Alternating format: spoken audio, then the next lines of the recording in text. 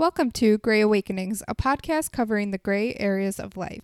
Hello, hello. Hello. This is Hannah, Hannah Gray, pronouns she and they. I don't know, I had to think about that. And my fun fact of the day is I'm a home cook. Awesome. I'm Amanda Drew. My pronouns are she and they. And my fun fact of the day is that I'm terrified of spiders. My name is Strawberry. Pronouns she, they.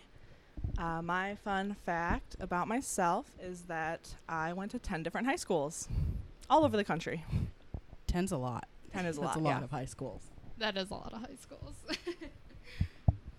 So today we're gonna like talk with Strawberry about a couple different things and just kind of go through your story and all that stuff, whatever you're comfortable with.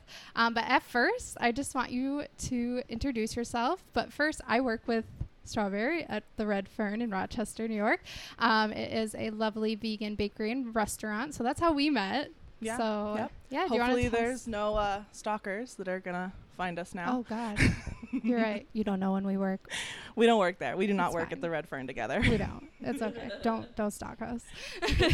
So, do you want to tell us a little bit about you? Yeah.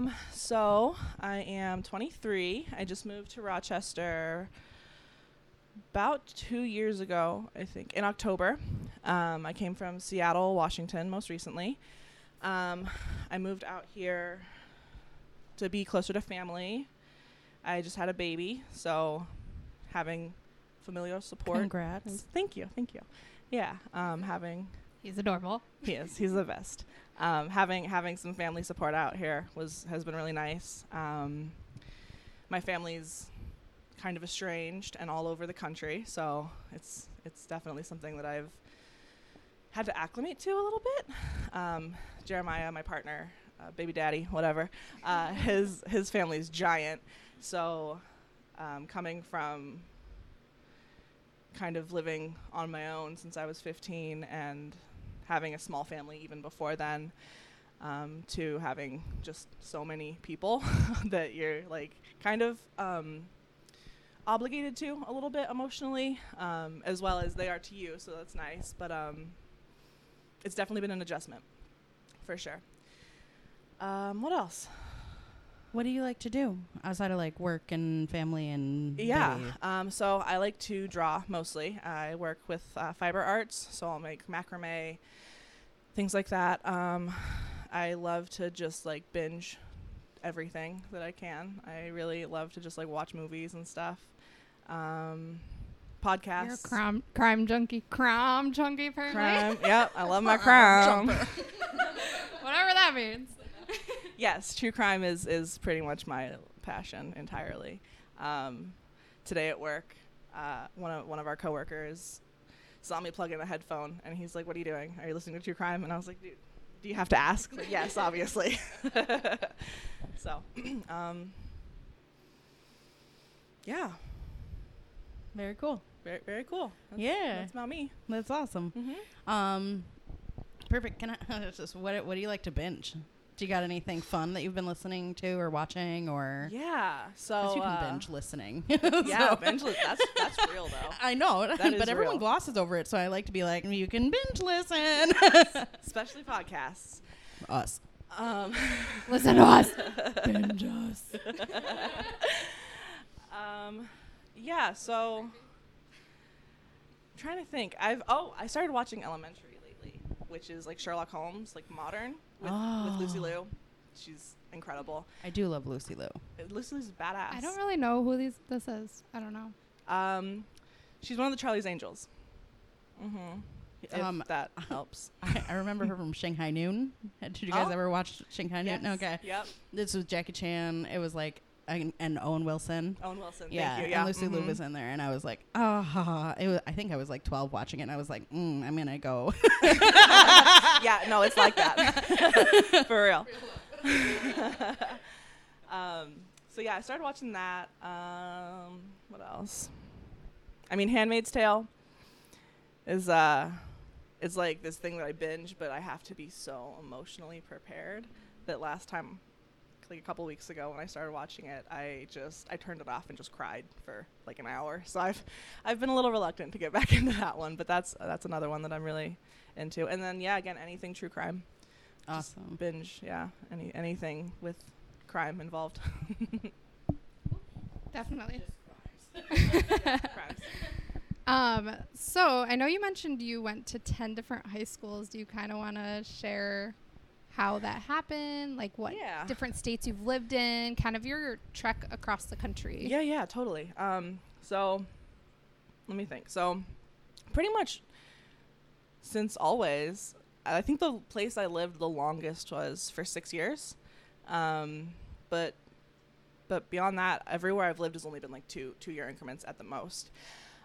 So come high school, when I started, I was in Seattle, and then I made my way down to California. And this was with family at first. We like moved ourselves down to California.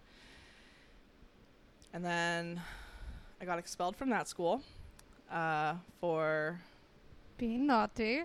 Yep. What'd you do? No, I'm just kidding. You don't have to tell. Yeah, no. Actually, that situation was really showed the way that sexism functions in schools, because I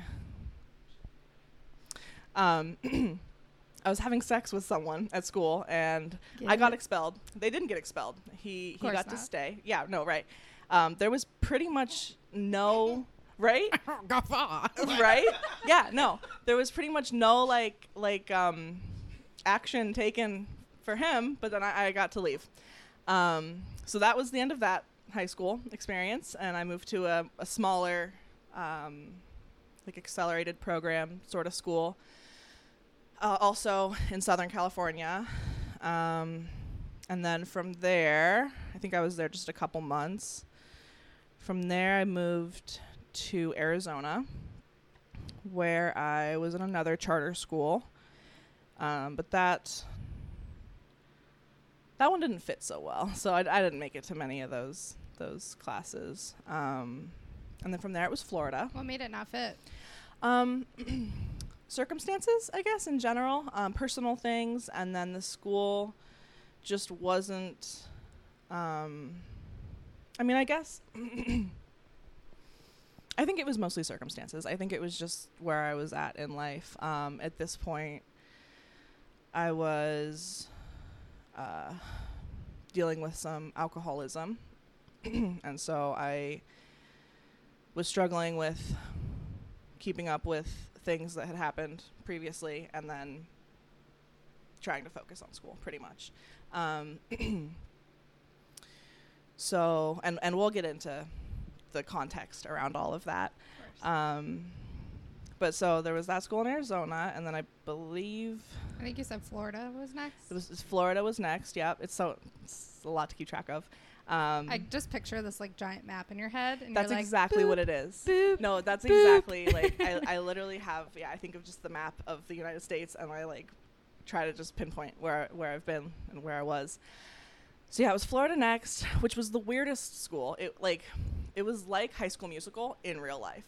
So it was so weird. That's like my worst nightmare. It was so weird. Yeah, that doesn't sound fun at all. No, it was just so cliched, and it walking through hallways and stuff. It was just you had that one football player and 3 or 4 cheerleaders bouncing around, and it was just such a cliche. It was pretty ridiculous. I kind of just, this is not for me. No, yeah, I felt like someone was just gonna start singing at any point.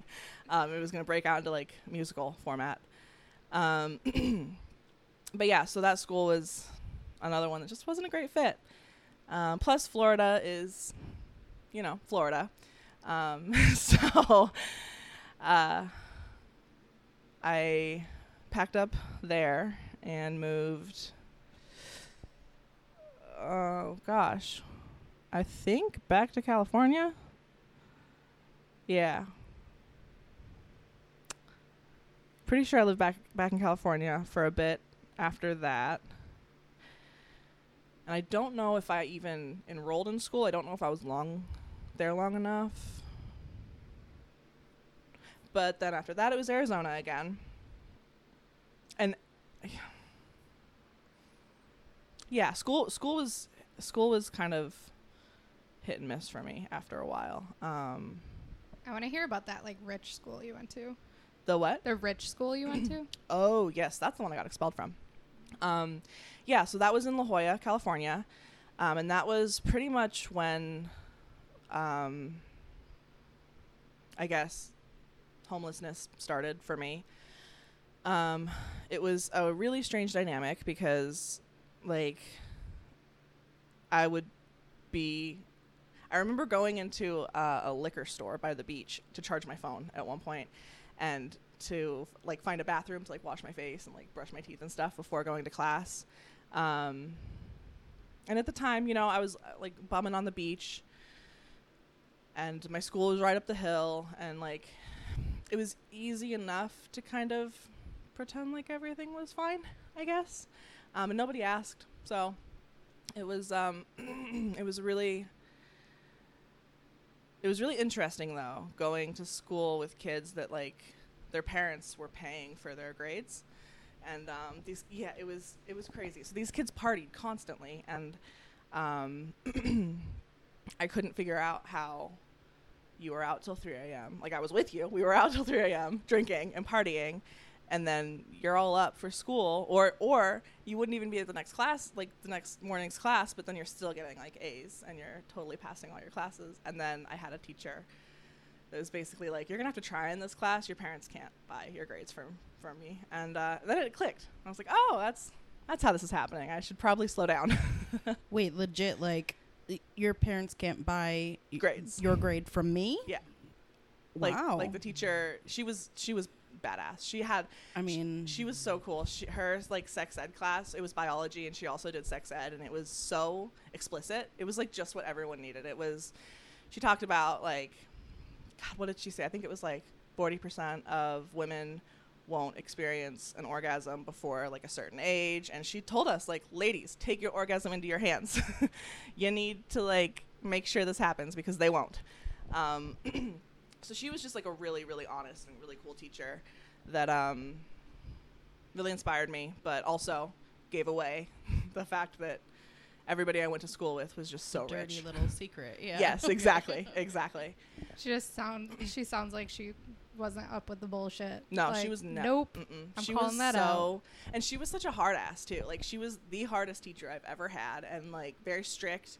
She locked her door right when the bell rang. So if you missed class, you missed class. Like, at first, I hated her. I thought she was the worst. But, like, just as I kept going to her class, I realized, like, this is what the world needs. Teachers like you. You're fantastic. Yeah.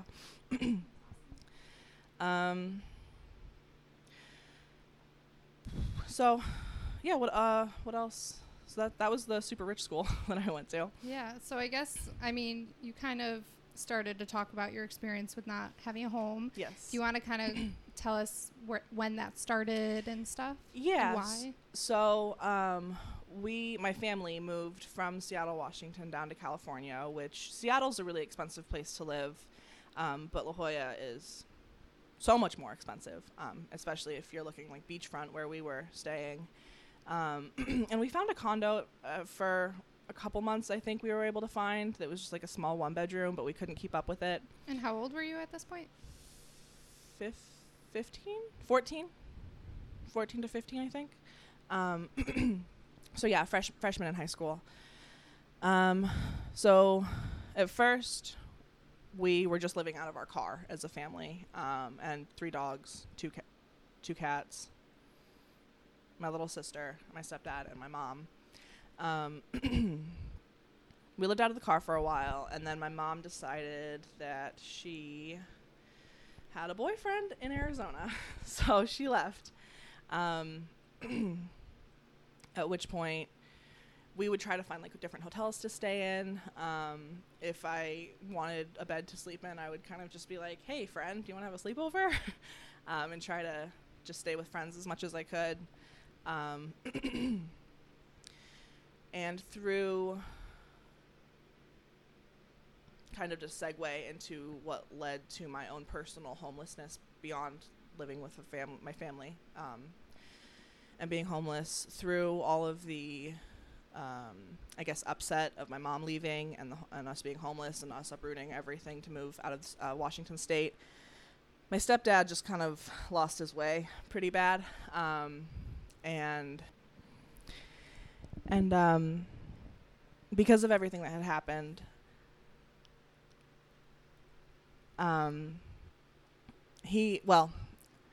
it's hard to say if it's because of what happened or if this was something that had been a problem with him before, if he was just kind of a problem person.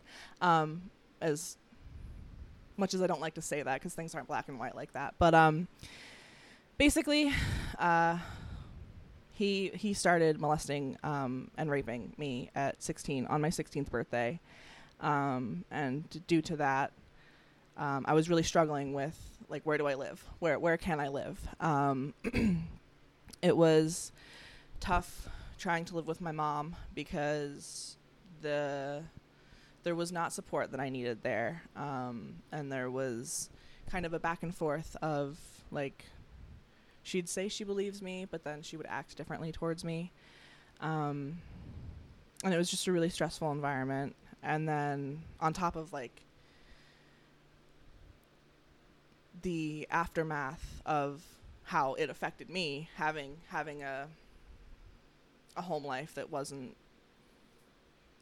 conducive to any sort of processing or acceptance. I couldn't be there. You know, I couldn't live with my mom. I couldn't live with my stepdad. So that's what took me to Florida, where I tried to live with my stepdad's parents. But they are a very problematic group of people also. And that did not end up working out due to, literally one day after school, I went home from school, lost my phone. So I guess people had been trying to get a hold of me all day, and I was just sitting on the couch watching TV. And next thing I know, around probably 5 or 6 o'clock at night, my aunt comes just, like, bursting into the house, screaming at me about how, like, I'm a drug addict, and like how she's so angry and pissed, and I'm such a disrespectful, like, calling me a bunch of names, just went off on me. And then the rest of the family, because of what that aunt had said, she talked to all of them, and they all came at me as well. And so, yeah, I was like, a couple days later, I was like, I'm not staying here. Like, this is not, again, it's just a really uncomfortable environment to live in, as well as the school not really meshing that great again. And then my own inner turmoil of, like, it was hard enough to exist without, like, bullshit around me constantly. So I tried to find peace somewhere else. And I moved back to California at that point, actually, which was technically, I guess if you want to look at it, like, legally, because I need to have a guardian, I had my mom, I had my stepdad, and I had his grandparents. And I figured if I went back to California where my stepdad was, I didn't have to be around him. Like, I could just, like, again, my homelessness kind of started there. Which it had already been going on, but, like, my personal, I'm not living with family. I'm not like bouncing around like this. I'm kind of on my own. Just the realization that, like, I'd worn out any option of family at that point. So I moved back to California, stayed with friends mostly.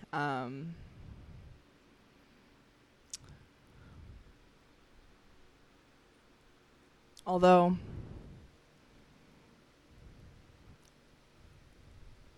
yeah. And then at some point along the way there, I moved. I think I missed my sister, maybe. I don't remember what spurred it. But I moved back to Arizona with my mom to be closer to my sister. And that lasted for,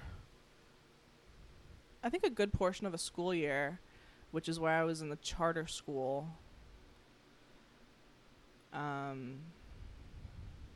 Sorry, I don't usually think about, like, events consecutively. I normally, like, I'll just kind of think about, like, oh, this happened. Yeah, that, like, lining everything up, it was a lot, and it's been a lot of years. So And that's not if it like becomes foggy or something. Don't worry about like chronologically. okay, Like we yeah. want to hear your story. Yeah, for sure. And Yeah. it'll all work out. It You know what totally- I mean? totally. Thank you. Yeah.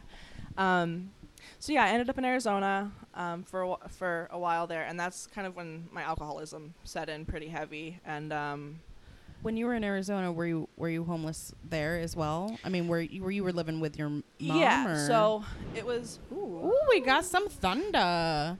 Wow, that's really pretty. You have such That just a made the gorgeous story view. even more eerie. I'm like, Yeah, ooh, right? it's I know, ghost stories. Straight up creepy. Yeah, so you asked if I was living with my mom. So it started out that way, where I tried living with my mom again, but due to the same circumstances that is why things didn't work out before, we were just constantly having problems. And this is where I have kind of that, like, I have a hard time, like logically, I guess I can know that what happened is valid, but then like emotionally I get caught up because I just remember, like, so my mom told me to leave the key as I was leaving one night. She told me to leave the key, which like meant to not come back.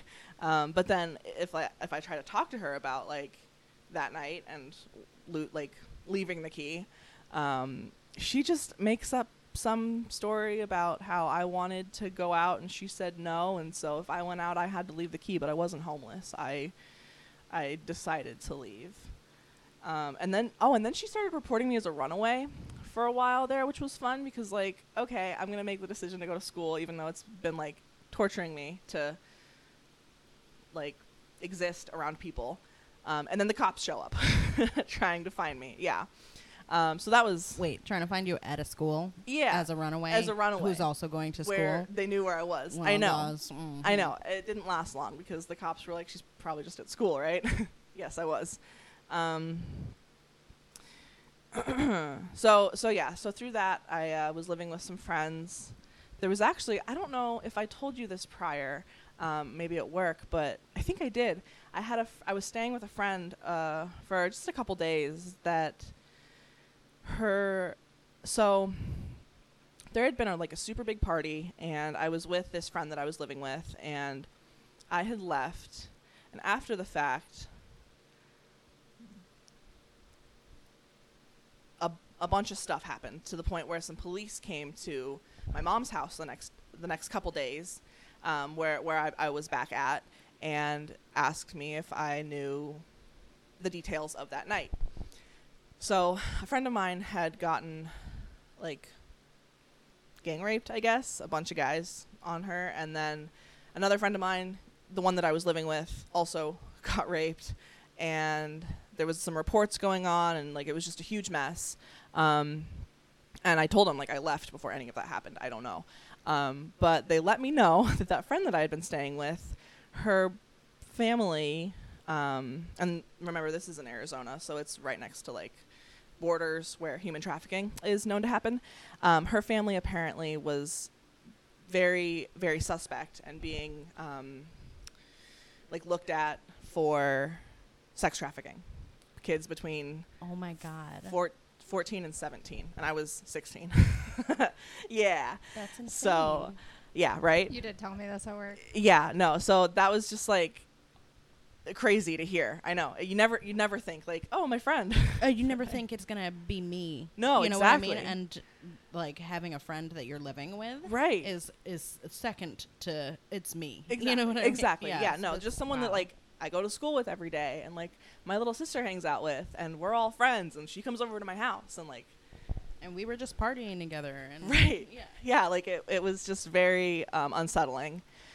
And scary because like I'm homeless most of the time, so like I'll take what I can get, but I don't want to get like abducted, you know.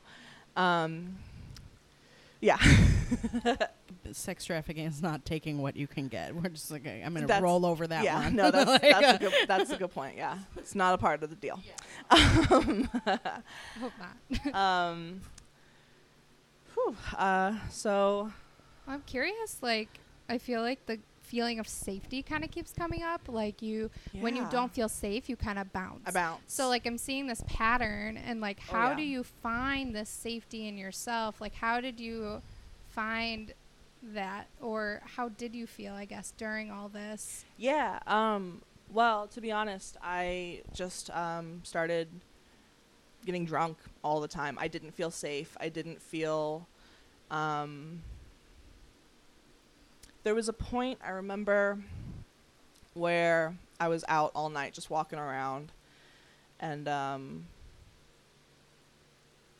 I was in a bathroom, and I looked at myself, and I thought like because I was scared, you know, I was a kid, and everything that had happened, and the people that I had known in the area, and the things that had happened to my friends, and just like the world that I was living in. I just remember thinking like, this is terrifying, and trying to, and not even trying, just reaching a point where it was something that if I were to die, that'd be chill. And it kind of took the fear away for me, because the worst thing that someone can do ultimately is like torture me and kill me, you know, and the torturing part's still there, which was scary, but like just accepting that, like not really caring what happened after a while. I didn't really have the room to, which I think also kind of led into compulsive behavior that probably wasn't great for my life. That it was definitely pretty much every time I'd leave, it was just because I realized that like I was not safe, or I was like scared to be where I was.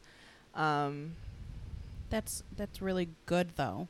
You know what I mean? Like to recognize like I'm not safe here, or that like trusting your intuition enough as a child. Yeah. Like you were a child, you know what I mean? And so that's really commendable. Yeah, thank you so much. Yeah. It was definitely kind of hard to avoid too. Like it was something that I think I did try to run away from with drugs and alcohol. But ultimately I would just physically also run away and try to find somewhere safer to be. So when you turned to drugs and alcohol, kind of what were you seeking from that? Like kind of to numb yourself, or like how did that help you in your journey? Yeah. I guess, or harm you in your journey? Yeah. It's actually really interesting. I found that it both helped and harmed. So alcohol generally harmed, but drugs I actually found good experiences in. So drugs, hard drugs didn't actually show up until I moved from Arizona, when everything kind of like all shit hit the fan, and I needed to be somewhere else. There was police coming to my school. There was my friends getting raped at parties. I was living with a sex trafficking family. Like I needed to leave. So this was one of the longer places that I had stayed. Just kind of hoping that it would turn around. A lot of my drive was like fear and also hope, and that brought me back to my stepdad when I was 17, like into 17 a little bit, and that's when the hard drugs actually started happening. And I definitely, with alcohol, it mostly was just to numb. It was just to be not there, I guess. It was to not care. It was to be able to talk about it, because there was definitely times where I would get drunk and I would just cry and cry and cry, and I was that girl at the party. And I would just blabbermouth to whoever was sitting closest to me, because I just needed to like talk to someone, because I hadn't talked to anyone about what had happened. Actually, no, I didn't even tell my mom. My sister told my mom, and my mom proceeded to, like, not believe me, technically. So alcohol was definitely numbing and to have fun, I guess, too. That I just felt like I could laugh. Like, if I was drunk, I just felt like I could have a little more fun than if I was sober. get out of my head a little bit. But then after I moved back up to Washington, with the hopes that I could find a safe place to be, I had a lot of friends in Washington from growing up there. I thought I had like good support and friendships, which I kind of did, but everybody has lives, you know, so it's not like I needed a therapist, not a friend. So I could not find what I was looking for. Yeah. But I ended up moving back up to Seattle, where Chris, my stepdad, was living. And as much as I wanted it to not happen, the rape started happening again, and he had started using drugs, and I don't know, I guess when your stepdad's fucking you, you'll take heroin, you know? So I did quite a bit, and any other substance that I could find where I could just like not be myself. I also, though, found that I really enjoy psychedelics that way. I would do mushrooms quite a bit, and I believe that actually helped me survive to a degree, because it helped me process things in a way that I don't think I would have been able to if I hadn't explored that. It also, I think, I mean, you know, microdosing, depression, all of that, I think that there was an element of like the serotonin release that was happening that helped me get through it. Were you using mushrooms as microdosing, or were you more using mushrooms as like a trip? Because I mean, like, microdosing is entirely valid, and so is tripping. No, I mean, totally. they both hold therapeutic techniques, and no, I awesome, definitely wasn't doing it as like a therapy sort of thing. It was more to get high at that point in my life. But I think it still therapeutic. Yeah, I think it still had similar effects that I benefited from. Yeah. Yeah.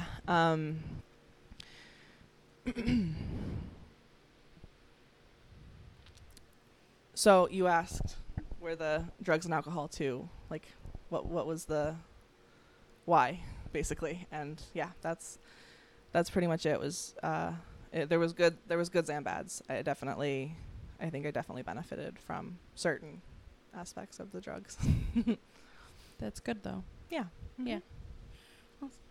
And like, how did you kind of get out of that, at least the hard drugs? Yeah. Kind of. Yeah, no, that's honestly, I always ask myself that question. I don't have an addictive personality, so there was just in the same kind of headspace where when I felt unsafe anywhere, I would leave. That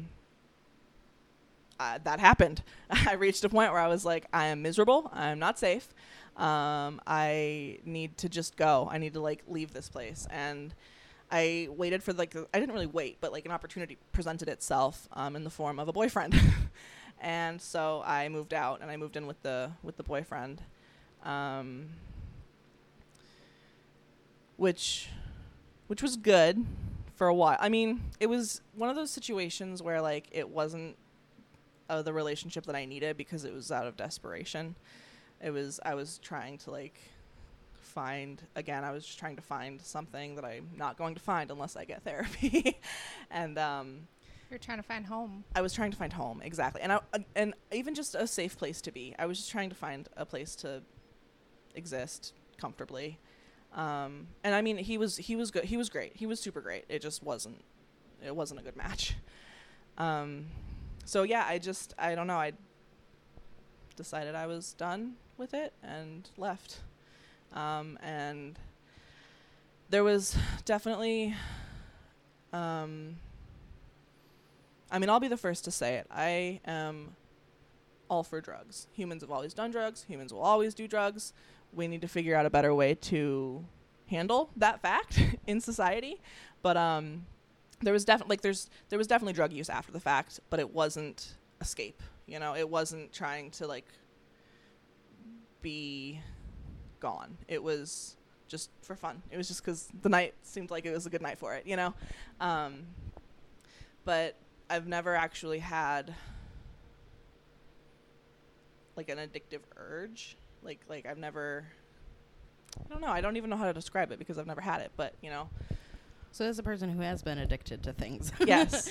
So there's it's like a fingernail scratch in the back of your head. Okay. That's like for me it was cigarettes. So I Okay. mean, like even though that's a very mild drug, like super addictive. It's addiction. So still, in the yeah. back of your head you're like, oh, a cigarette would be really freaking great right now. And then all of a sudden it's like it moves down to your hand and I can feel myself like wanting to pick up a cigarette. Like my hand wants to do things. Yeah. So like that's what addiction is for me at Right. least. So like if that's Yeah. not something that you've experienced when you've been like, oh shit, I really I really feel want to this shoot up right grabbing now, me. or Yeah. like oh, heroin would be really nice, and then you Yeah. feel like you need to make moves Right. towards it, Right. then that's fantastic. Yeah, no, Freaking it's awesome. never been like that for me. It's something even to, I was actually just talking to a friend of mine who's also a recovering addict, because you always are once you're an addict. And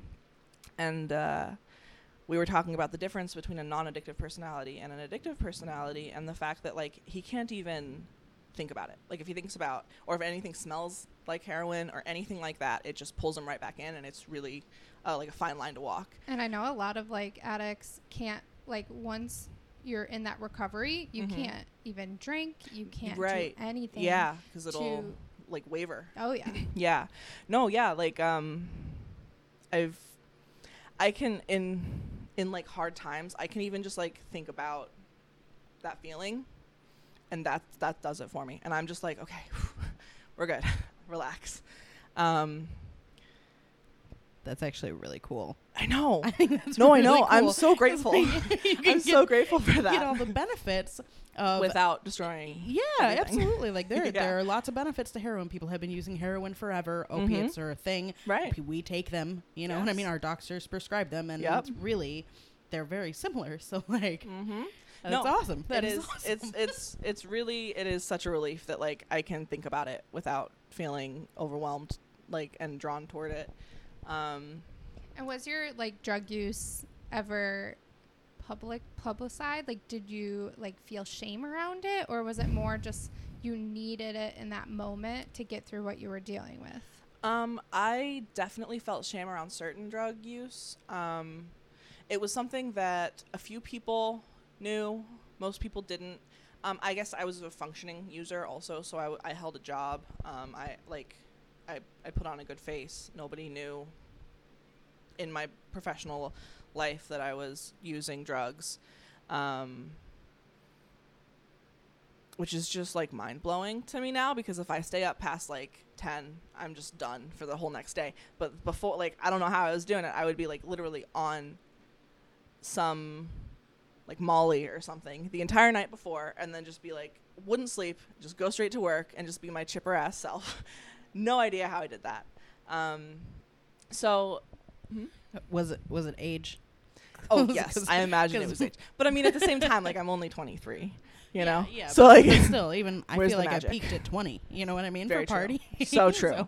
So now I'm like, I have 2 beers and I'm Especially- like, oh God, I'm not gonna be able to wake up in the morning. yeah, right? No, I feel like especially like the harder you went, you're like, is the years, you get less of them for that like Oh, yeah. longevity. Yeah. No, I agree. Yeah. I got all of that out of my system in like the first 2 years of college, and now I'm like, meh. Yeah. I'm like grandma status now. Yeah. By the time I hit college, I was done.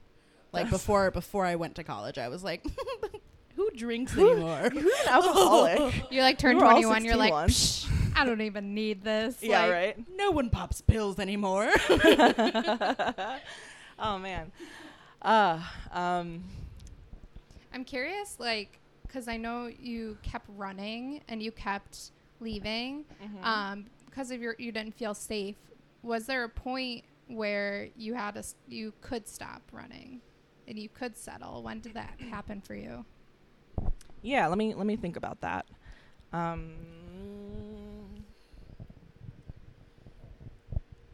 Gosh, I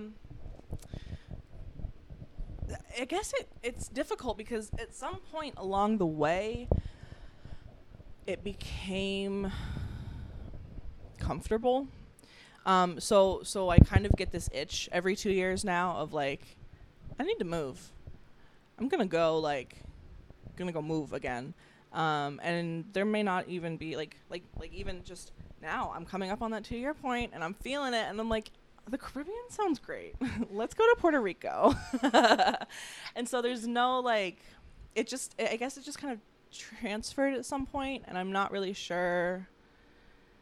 I don't really know when that happened. And also I've been, so like, even at like 6 months old, I don't know if you guys know the Grateful Dead much, but my mom followed the Dead and I caravanned with the Further Bus. So like, that says it all, you know. So traveling has kind of been like your It's life. It's just so my nature that It's in your blood. it's in my blood. Yeah. It totally is in my blood. Yeah, my dad was always all over the place. My mom all over the place. That like, I don't know another way. So even before, like I said, the longest place I lived was for 6 years. Even before the turmoil started, I still moved all the time. So like I just am comfortable in that, which I think probably is why it was so easy for me to lean on when things got hard, was that actually like I feel like a lot of people would say like, oh wow, that's so like commendable that you were able to like escape, but like that was it's actually something that I have to work on because I have a tendency to just run away. Like the escaping was your comfort. Yes, exactly. Yeah. And like almost if you have any kind of inkling of something's wrong, you just want to leave. Totally. 100%. Like instead of like Deal with dealing it. with the comfort and Yes. sitting in it. Yeah. Yeah, exactly. With the With discomfort. the discomfort, not the comfort. No, yeah, that's exactly what It's that's like exactly what it is. escapism in a way. Mhm. Yeah. So like I, at least like in my background of like counseling and like going to therapy and stuff, I've always like, there's been times where I'm like, I want to run away. Like I want to just move somewhere else, like start over. Mhm. And like my counselor has always been like, but you'll still be there. Exactly. So like, how is your Mhm. experience with that? Like using this escapism to get out of your situation. Yeah. Like, how did you realize that change has to come from you too? Yeah. So I guess, man, let me think again. There's a just hard so much. question. Yeah, there's so much to that question. How did I do it? So I think what did it was when there's the grass is always greener sort of thing. And so when things would get like literally dangerous or hard or like however it transpired, in my mind I would get this. The thunder is such an added. I love it. It's so eerie. Yeah. In my mind I would just get this image of like, everything's going to be great. I'm going to be my most perfect version of myself and my life is going to flourish and I'll be able to like focus on school again and it's just going to be fantastic. And then I'd get there and it was not. It was just the same struggles rearing their ugly head again because I was an alcoholic and that kept affecting my life because I was depressed and like everything was still there. It was just a new environment. So on one hand, while with the extreme of things, it might have been a safer environment. I may have not been like getting physically attacked. There was just still problems. And I don't even know if I really caught on to the fact that like you can't run from yourself until I was actually feeling like I was older, a little bit out of it. And I think depression was part of it. And I kept like planning my life once I'd move and like I'll start that program once I get there. I'll get my license once I get there. I'll be sure to do this thing that I mean to do all the time once I get there. And I never did. Like I just kept being me everywhere that I went and I kept on those same patterns. And I guess it just kind of helped me recognize that you're going to find yourself everywhere you go. And I'm curious though how you kind of found that you're with yourself all the time and like how you turned that and said, how can I learn to love myself? Like, where did that start coming from? I gotta be honest, I don't know if I've made it there yet. It's a journey. Yeah, it is. Yeah, and it's definitely something that I still catch myself, like, I guess daydreaming, getting lost in like some pretend world that's not real, because I am the center of that, and whether or not I change my habits is what's going to change like the result of my life. But I definitely have found security in planting roots somewhere, that has really helped me to be able to start addressing all of these things. I'm just now in the past year or so actually like dealing with this stuff. Prior to that, while I wasn't, up until like I was 19 or 20, while I wasn't like using drugs as an escape, I was still using drugs all the time. Like it was never a danger, you know. It was never something where I was gonna like overdose on anything, or it wasn't affecting my life. I guess I have said though I am a functioning like drug user, but like I found ways to incorporate drugs into my life even up until I was like 20 without it being me, you know. Like there was a point there, I guess, where my drug use kind of became my identity, where like I was hiding from myself in the drug use. But then as I got older, I found a way to explore myself with the drug use, I guess. And so I guess that was a part of the process of being able to experience those different altered states and myself in them.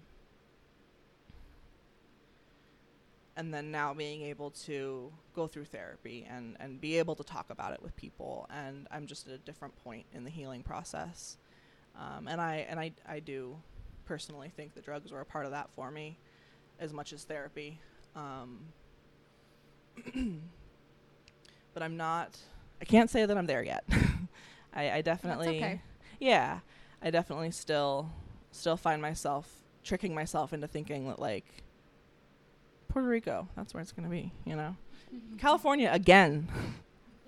That's where I'm going to find myself finally after almost a decade.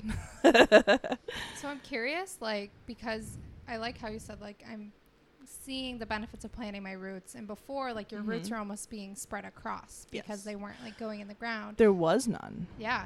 That was more They just than even didn't roots being exist. spread. There just wasn't any. Yeah. Yeah. You didn't have seeds to grow. So, like, obviously, you've kind of had this struggle around family.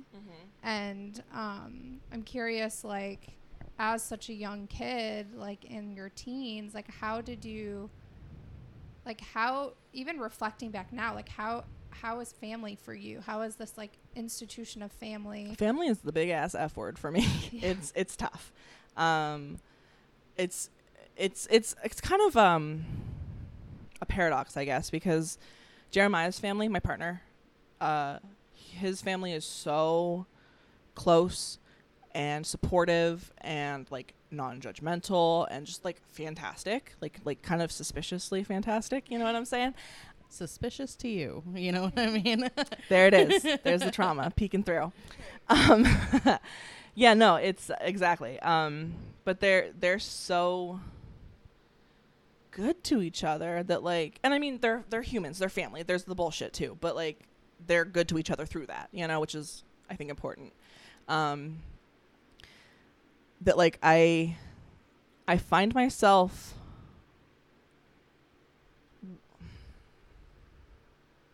sometimes I find myself a little resentful because I feel like I'm kind of missed out on something for always. But then I'm also so grateful to have them in my life now. But I'm also very stressed. Like I feel boundaries with family is a weird thing for me because I haven't had, I guess, the proper like learning experience. Never really gained those skills. Exactly. Yeah, exactly. That even growing up with my parents, my stepdad and my mom, there was a lot of lack of boundaries. I had a really like controlled childhood growing up. And then after my mom left and stepdad went a little nutso, everything flopped. And like it went from like I listened to a Fergie album with my grandma at one point when I was like 10 or something, and I got grounded for 2 months. So like, yeah, so it was like so strict. Religious, the works.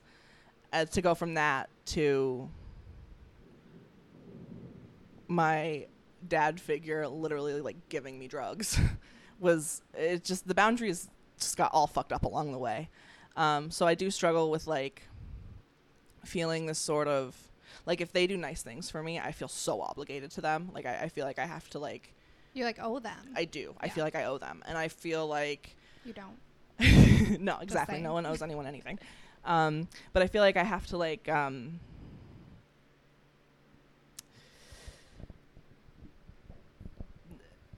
be a certain way, which I get like everyone feels with their families. I know that's totally normal. But in the sense of like, I just feel like no way that I am is going to be the right way, because I don't really know how to relate to family at all. So it's definitely been a struggle, but I'm really grateful to have the family that I do have to kind of go through that with. Do you feel like that feeling like, oh, they did something nice for me, so now I have to reciprocate? Do you think does that come from like your childhood? I mean, when you were younger, would your parents say things like, well, I let you have XYZ, so you need to XYZ? Or is it just more? Yeah, no, I definitely think there's something to that. I think it was more along the line, like one thing that they would really enjoy doing, I say enjoy kind of sarcastically, who Air knows quotes. where they were coming from. But it was the whole idea of like, okay, so here's just an anecdote to explain. There was a point where they tried to surprise me with something. So we went to the drive-in ultimately. But they were surprising me with the drive-in by blindfolding me for a while. Yeah, like they like made popcorn. They had us put on our PJs. They blindfolded us. We got into the car, and then we sat in the car blindfolded until the movie started. And then they like were like, surprise, take off your blindfolds. But I was upset because I was blindfolded. And there was a playground, so I heard a bunch of kids playing, and I'm just like stuck sitting in the car with blindfolds on. So I was getting very bothered. And things like that would happen where they would do some like weird, extreme, like kind of prank sort of thing to surprise us.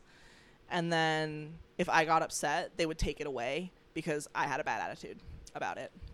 So I don't know if that fed into I this mean, like obligation I of can like see where you would get that. yeah. So do you like hate surprises now? No, I love them. You love them. I do. Got But a also redemption coming through. I don't really ever have like no one really ever I don't know when the last time I got surprised with anything was. So I feel like I like the idea of surprises. I've seen them. I feel like there's a blindfold somewhere. We're going to do it. I definitely have a blindfold in here. That's no surprise, Hannah. Yeah, no, I definitely, I like the idea of surprises for sure. You know, like you see them in movies and that always looks fun. It's been a while. And not something that's like very traumatizing, you know? Yeah, no, I guess not. It, because ultimately there sometimes was fun things at the end of them. So I was like, oh, okay, we're having fun now. Yeah. But the road to get there was not easy. No, exactly. It was a journey. Yeah. Yeah. So basically you're finally kind of building your roots, which I think is so cool when you said that, because you love plans. Yes. And to plant plans. Yes. It's very literal. So it's almost like very symbolic to your life. I'm curious, like, kind of, I don't know, just how you plan to provide, like, a different situation. Apparently I can't talk. Like a new situation or a different situation for like your son and like this family you're building. Yeah, totally. Therapy. Yes. Therapy. Could you say it one more time? Therapy, folks. Okay, Therapy. good. Therapy. Can't say it enough. Fucking-ty. Yes. Yeah, no, there's a lot of introspection, a lot of talking to people about things that have happened, and gaining perspective. And my partner, I've leaned really heavily on for support and understanding of like everything, all of it. But most importantly, therapy. Like I cannot stress that enough, that I've done a lot of work just on my own time with myself, with, you know, psychedelics and such, and with reading all sorts of therapy style internet things, articles and books and all the stuff.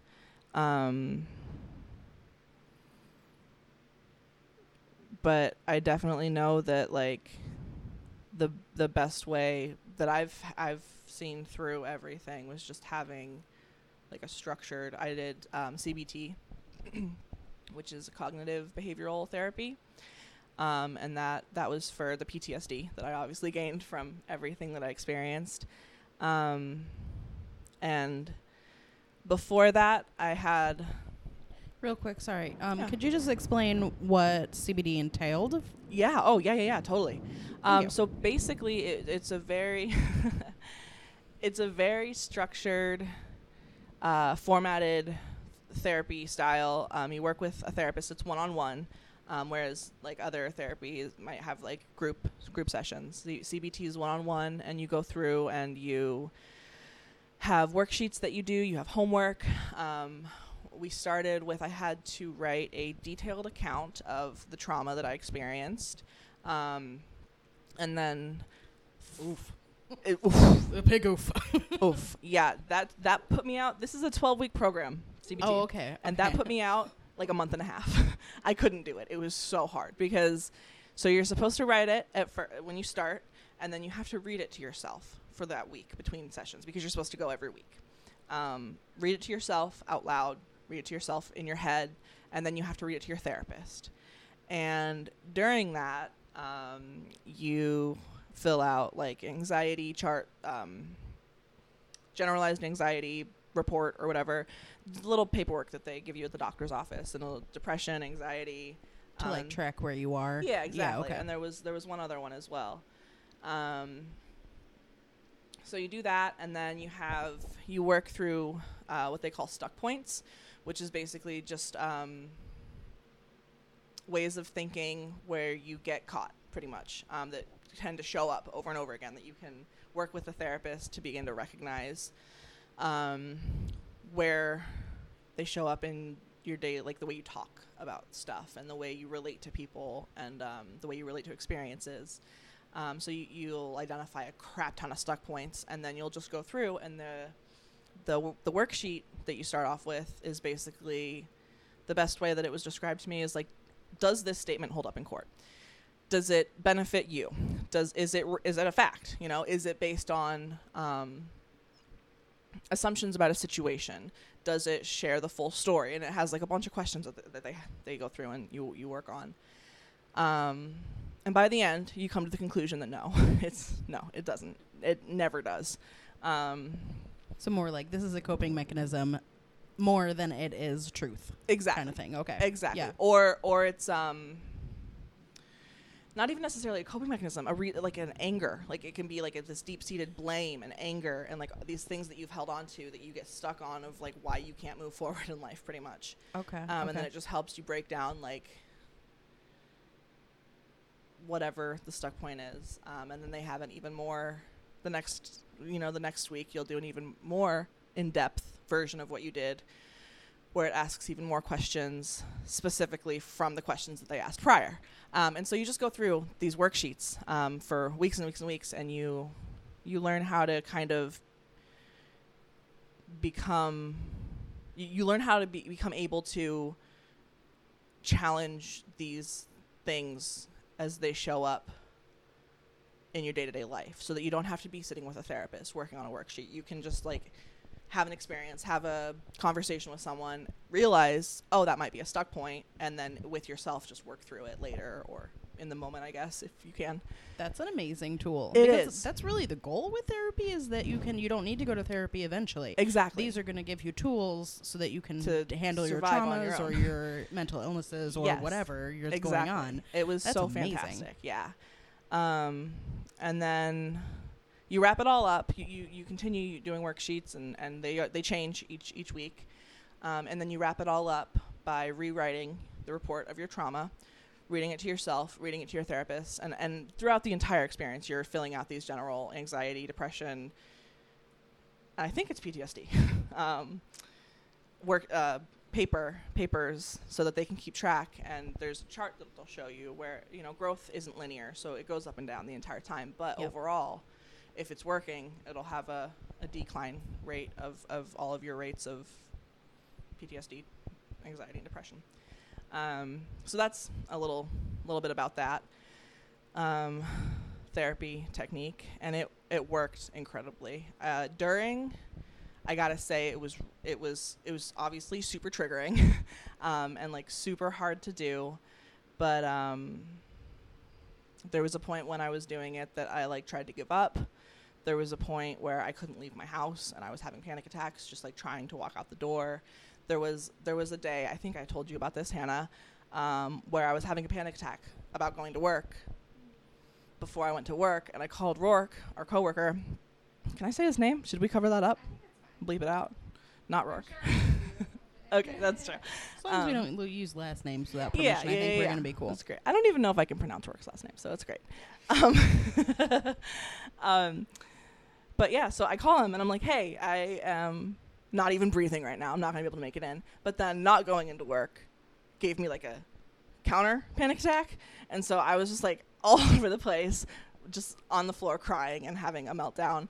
And I finally just like got up and was like, I have to go to work, because at least like my panic attack about not going to work affected me, but my panic attack that made it so that I didn't go to work and now I'm having a panic attack about not going to work is affecting everyone I work with. So I have to go to work. Right. Okay. So my anxiety through the therapy was like so high, and I was really struggling with my entire life. But as I got through it, as I kind of faced those hard things and overcame them, and Did you just yawn? I thought I saw you yawn at the side of my mouth. Yeah, no, both and yawned. then you made me yawn, and then I was yawning. everybody I thought just it yawned. smelled or something. No, you ain't stinky. It's fine. Well, I actually do have a question. Yeah. So, like, I'm curious, like, through your experience, like, how you took care of yourself. Like, how did you make sure you were fed, clothed, showered, like, all that kind of stuff? Yeah, I mean, Kind of like what was the culture like surrounding like homelessness in general? okay, yeah, for sure. Oof. So you learn how to take hippie showers, is I think what we called them. Go to gas stations, go to the bathroom, wash off. You got your tea tree oil all the time. If you just dab your tea trees, you pick out your freaking essential oils that like mask anything for like if you're on the road too much and you can't shower.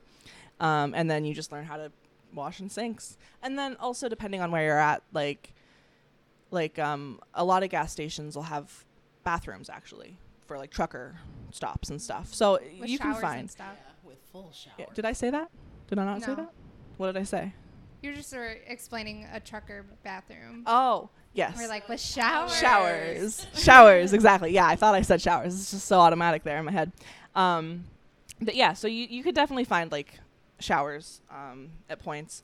But then it was a lot of staying with friends. And it was weird because like when I was living in La Jolla, all my friends were so stupid rich that like they had the most amazing bathrooms I've ever seen in my life. And so maybe that was like a blessing to be able to see like this marble whatever stand up bathtub Like clawfoot jacuzzi tubs and stuff. I'm that was sure. just like incredible.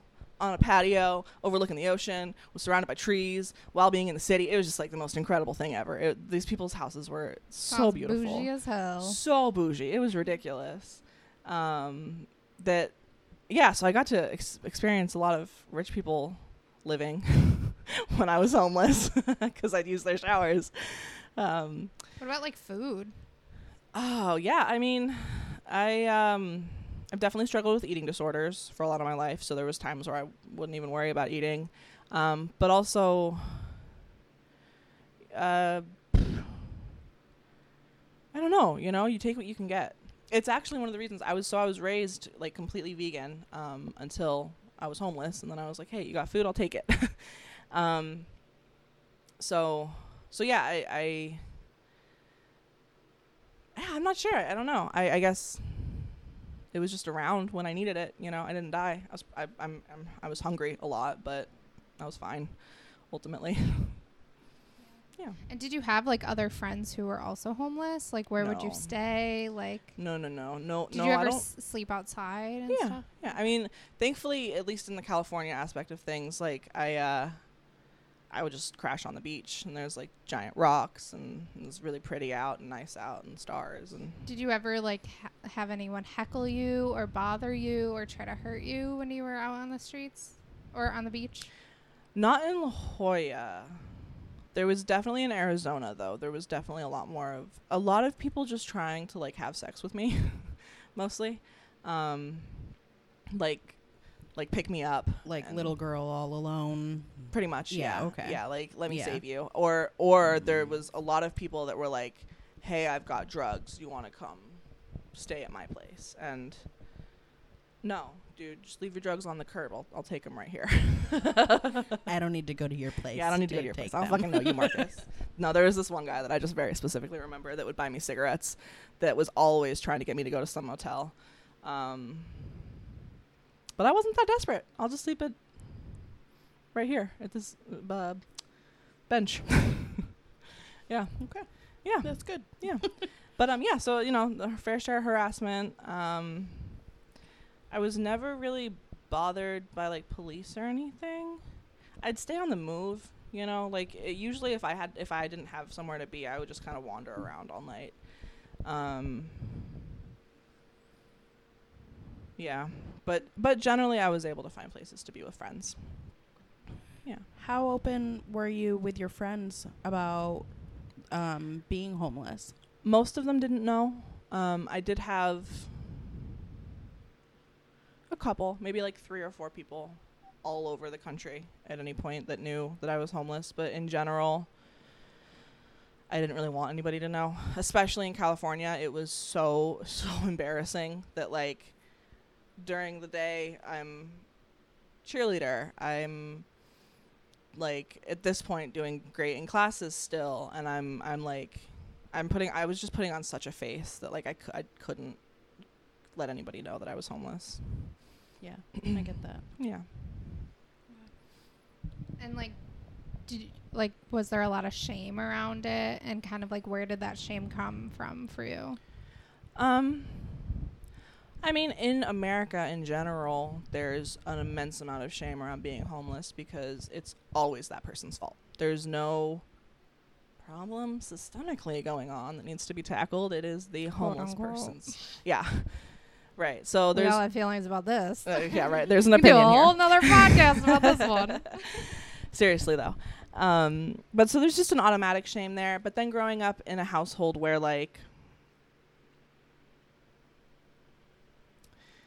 it was definitely verbalized that homeless people just need to get a job, and like there's vagrants and just being. Just want to clarify Yeah. that your family Was homeless. would say that and live in Yes. the car. Yes. Okay. I just want to You know, clarify it's some because like, internalized you know bullshit. what I mean? I get it. It's fine. Like Yeah. obviously that's not dealing with their trauma either, but like Right. I just, want to just point that it's out. there. The for connection's sure. there for sure. Yep. Okay. Yep.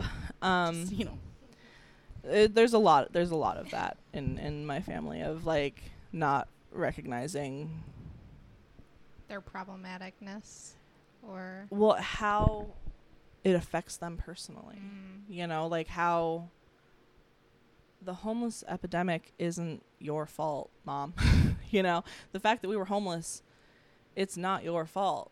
There's like, there might have been one or two things that we could have changed that might have changed things, but like overall, it was gonna happen. You know, that like it happens because of the world around everyone, not because you fucked up personally. There's a lot of victim blaming in this Definitely. society, and I do feel like, I mean, in this case, you were homeless because you were being victimized and you weren't safe. Yeah. You know, Mm-hmm. so people would blame you for not, you know, but maybe not in that. I mean, I don't know, because people don't think about these small stories of why they don't people think are about homeless. the actual experience of it. Yeah, they they just think see of a homeless this- person. Yes, and they're like, oh, you need to get a job, you need to do Yeah. this, you need to do that. If but only you had done this. needed It's to a be way homeless. to separate themselves Yes. from it. It's a way to. It's dehumanizing them. It is, and it's a way to think of, I know better. That's why I'm not homeless, and that's why I won't be homeless. Classism too. It is. Oof. Yeah. Yes, very much so. Yeah, it's a whole shit show to tackle for sure. Where were we? Curious, like your relationship to homeless people now that you have been there. Like when Oh, you yeah. do see homeless people around, like what is your interaction with them and stuff Yeah. like that? You know, the biggest thing, they're just people. Like, I feel like there's a fear and also like an annoyance around homeless people that like people don't look at them, people don't acknowledge them, people just ignore, or even worse, like treat poorly Oh yeah. homeless people. And like, even if I can't help you, I'll talk to you, you know? Mhm. Like, I'm not just going to ignore you. I'll let you know, like, look, I'm also broke. Yeah. It just so happens that I have a house right now, but I am broke too. You can, you know, have the rest of my cigarette if you want, or whatever. If I can help, I like to. I know a lot of people, one of the biggest arguments is like, oh, they're just going to spend my money on drugs, so I'm not going to give it to them. But like, so what? Yeah. One of the best things I ever read, and I wish I could give like where I found this, because it was an amazing book that I happened to pick up at Barnes & Noble, and I was just like skimming through it, and I read this section, and this man was talking about how he always gives homeless people money because it's not his responsibility what they're going to Once do that- with it. yep. He's going to choose to think they're going to use this for something they need right now, Mhm. and it's not on him. Exactly. And it's their choice. Yeah. Yeah, I know exactly what you're talking about. It's that your choices reflect on you, Exactly. Yep. and their choices don't reflect on you. Exactly. So and whatever- you can only do what you can do. Past that, it's not up to you anymore. Right, exactly. If And you want to you give can't- $5, that says something about you. Exactly. If they want to take that $5 and use drugs to numb or escape Right. or to have and fun, that's the then next fuck part off. of it. That's the next part of it is like, okay, so someone's in a crummy ass situation. It's pouring down rain at night. They're sleeping on the streets. Who cares if they want to escape that? You know, Yeah. who knows what got them in this situation in the first place? Mhm. Who knows what PTSD status or what domestic violence situation they were in that they lost their house because of it? And like, who knows what happened to these people that like, who cares if they use drugs? Yeah. Who cares? They're hungry for something besides food. Mm-hmm. Like, it's not up to you to judge Yeah. that or be shitty to people over it, you know? I remember my first time ever seeing a homeless person actually Mm-hmm. was my high school senior trip to New York City. Mhm. Never seen one since, and I'm like, well, that shows my privilege right there. Wow. Yeah. Yeah. Or not since, sorry. Oh. Before it. No, Yeah, I was like, I'm so wait. sorry. That came out way wrong. Shows my privilege because of like where I grew up. Like there was Totally. no apparent homelessness. Yeah. And so the first time I ever saw a homeless person was when I was in New York City for my senior trip. I have definitely seen homeless people since. Sorry about that. Clarification. Just to clarify. I yeah. know. I'm like, whew. So, I remember like walking by and just feeling like so horrible. And I'm an empath too. So I picked, and Oh, I yeah. didn't know at the time. And I was like 16, 17. And I just was heartbroken. And this woman was like definitely going through withdrawal, and like had like this shaggy blanket, and it was so uncomfortable for me, and I had money in my pocket and I wanted to give it to her, and my teacher absolutely told me absolutely not, she's just gonna go buy drugs. I'm like, well, what if I go buy her a hot dog or something? Like, I can get her food. And he literally had to physically hold me back from giving anything to this woman because he said she'll sell that hot dog for what the fuck? Yeah, it was so messed up. So like, I had this horrible traumatic Who the fuck is gonna buy a hot dog from just a woman? I know. Or he was like, literally. Right. And How much I'm can like, you sell a hot dog for? it was ridiculous. And You cannot get drugs for $1.50. No. I'll get hot dogs and I'll sell them. Like, Secondhand hot dogs. Who wants them? yeah, and like he was like, oh, she'll probably like sell the hot dog or like give the hot dog to someone and like give them a blowjob or something like ridiculous. Privileged people get so creative in finding ways to hate marginalized people. I just quickly want to share something because I'm shocked. So, yeah, honestly. Really. When I was growing up, my grandpa actually volunteered at the I think it's the Ministry of Hope downtown. We call it the Ministry. Okay. On E. Yeah. Mm-hmm. So he volunteered there for years. I think it was like 45 years. He would come in, and he, like, even if you go there now and you're like, hey, do you know John Spock? They'll be like, the guy who gave the hugs at the door. Aww. And so he worked there. He volunteered there all the time. We constantly saw homeless people. He owned his own painting company, so he would like paint those like big houses that they build on tracks. And he would hire the people from the shelter in order to like provide them food and like some sort of income. Yeah, totally.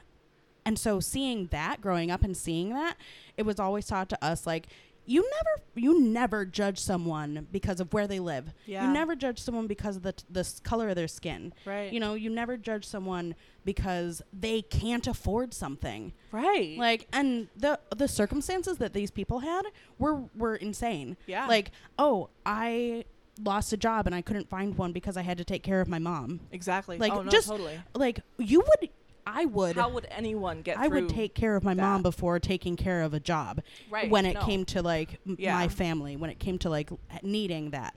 So like, it's so weird growing up and having this privilege that I did learn about homeless people, and I had someone who advocated for them in my immediate life. That's you know awesome. what I mean? Yeah, So totally. it was.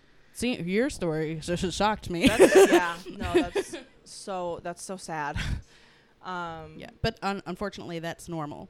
It is. No, it's so normal. I mean, to the point where like I was so raised with kind of just this very blindfolded, privileged mentality that doesn't really want to acknowledge an alternative. That when that privilege was taken away from me, I was so shamed and so like. There's an interesting thing that I still see with my family where you're so attached to that privilege that you'll blame yourself through, like, homelessness, for example. So, like,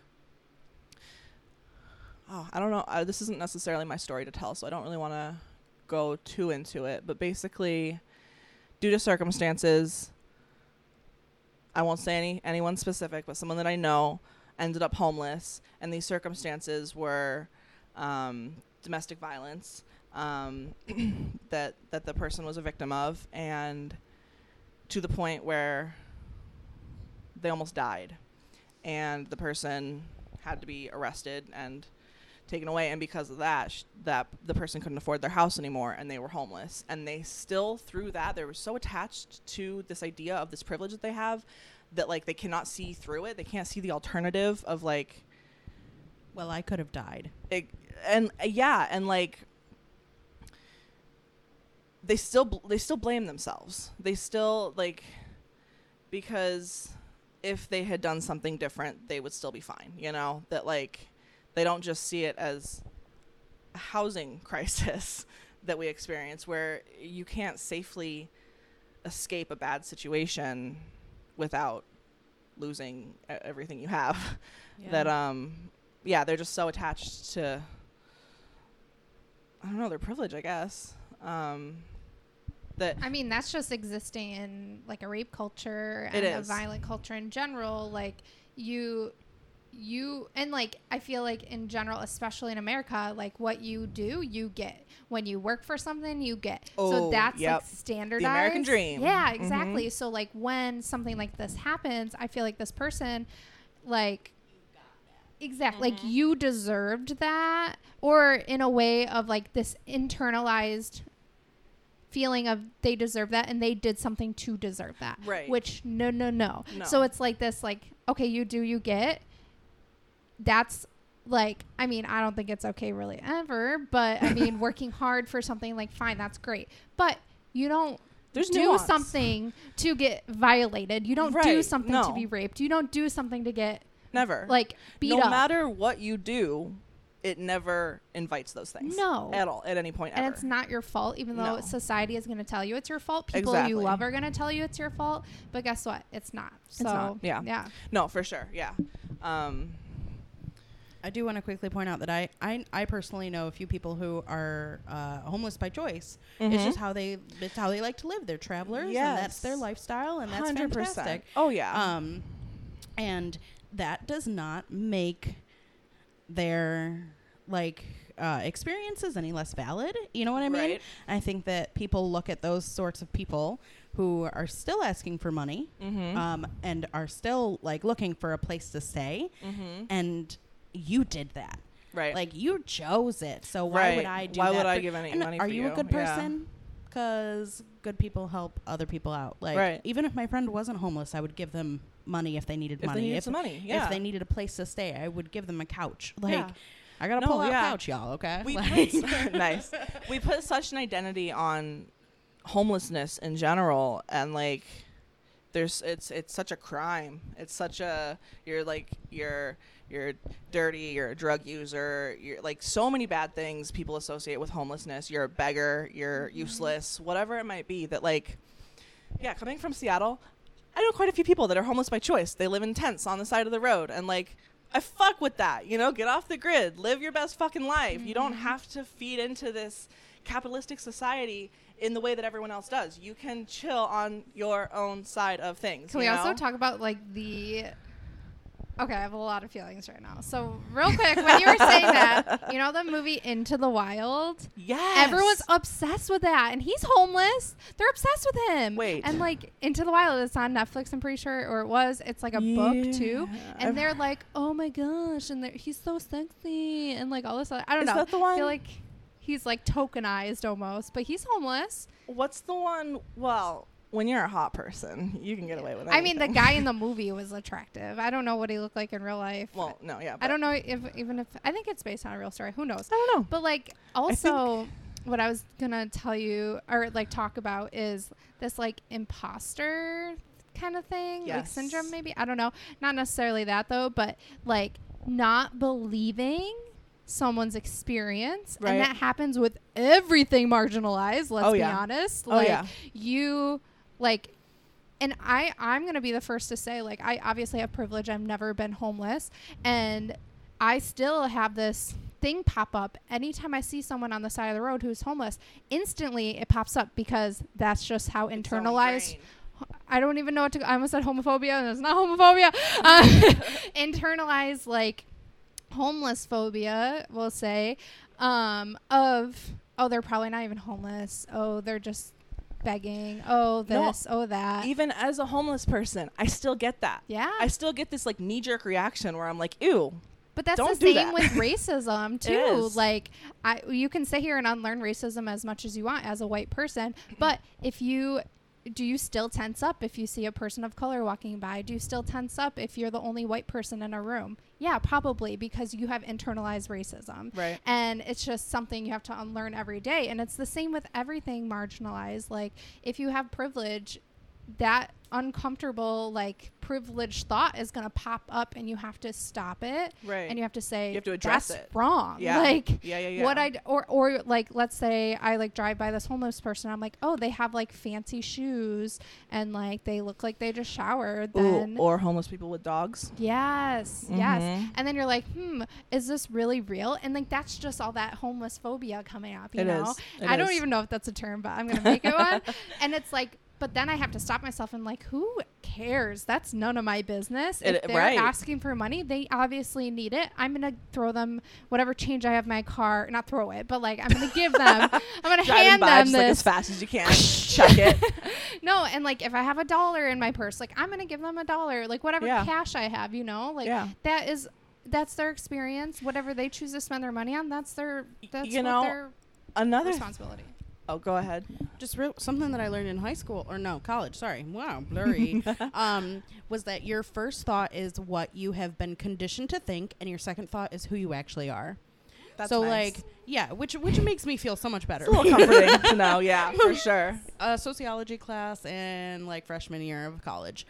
Good which stuff. was amazing. Yeah, me too. But so, like, yeah, the first thought might be, like, ugh, homelessness. And then your second thought is, like, fuck that thought. Then that is who you are. Right. And fantastic. That's awesome. So hold on to that. You know what I mean? Yeah. Because we're always going to have that first thought of whatever we've been conditioned to think. Our literal brainwashed existence in this society. Yeah. So, like, don't lose hope. Yeah, no, that's really reassuring to hear. I'm loving this conversation, by the way. My nipples are hard. Oh, yeah. Maybe not, actually. I just checked. Everyone's checking their nipples. Yeah, we're all literally, we all just felt ourselves If my nipples up. are hard, you would be able to see it. I'm not wearing a bra.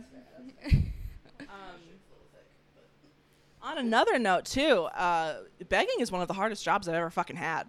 Like, besides working at as like a sex worker, but like, I can go to my job today, like I did this morning at 5 a.m. and bake and be on my feet and get paid, you know, minimum wage, whatever, not even, whatever. We can talk about that another time. But like the respect that I get at my job and the fact that people we're just like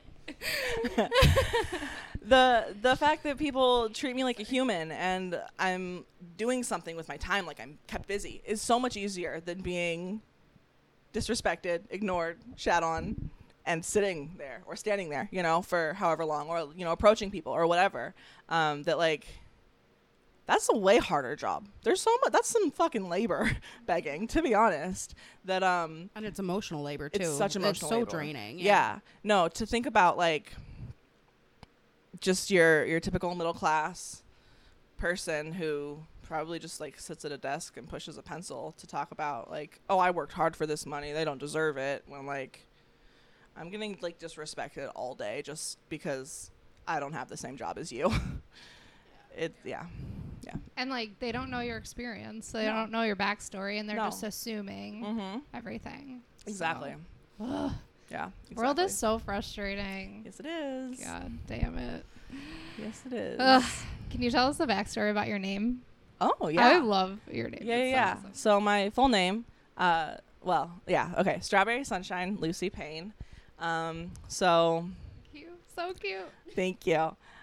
Strawberry. So my mom, there's a few different versions of the story. At one point, my mom told me that when she was pregnant with me, she was just sitting there and talking to me, and she asked me, like, what's your name? And she heard Strawberry Sunshine. That's so cool. Yeah, and I think that combined with, like, my mom's favorite memory with her mom is strawberry picking when she was, like, 4.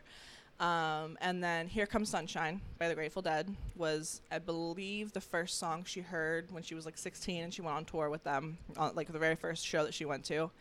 So that's where Sunshine came from. And then Lucy, I actually picked myself, but it still kind of fits into everything because Lucy in the Sky with Diamonds was one of my mom's favorite songs to sing with her friends when she was younger.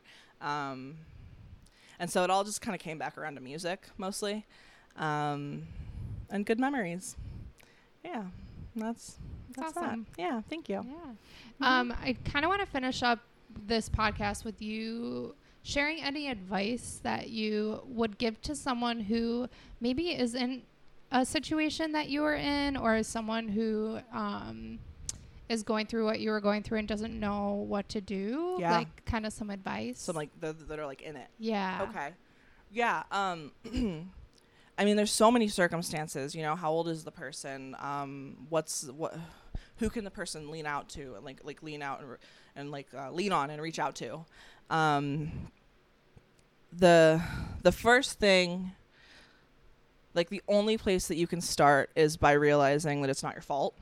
Whatever you're going through, it is not your fault, because you will not be able to get past and get into getting help until you accept that. And no matter what it takes to be able to just accept that as a fact of like, no matter what the experience that you're experiencing is, it is not your fault. That's the first step. And then you'll be able to call a crisis helpline if you need. Tell your best friend. Reach out to another family member if you can.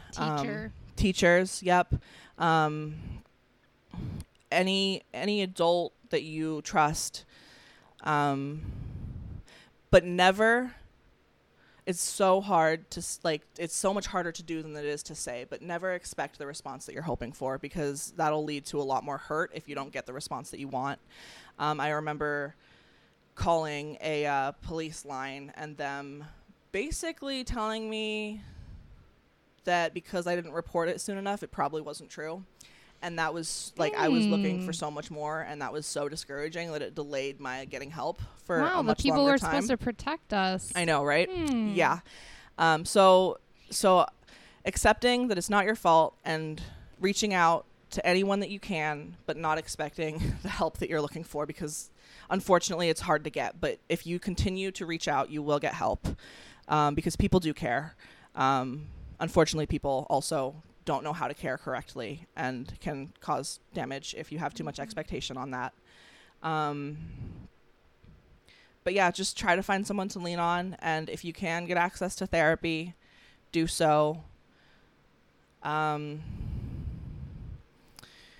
Yeah, I guess if you can leave the situation that you're in for something safer, that's always a good move as well.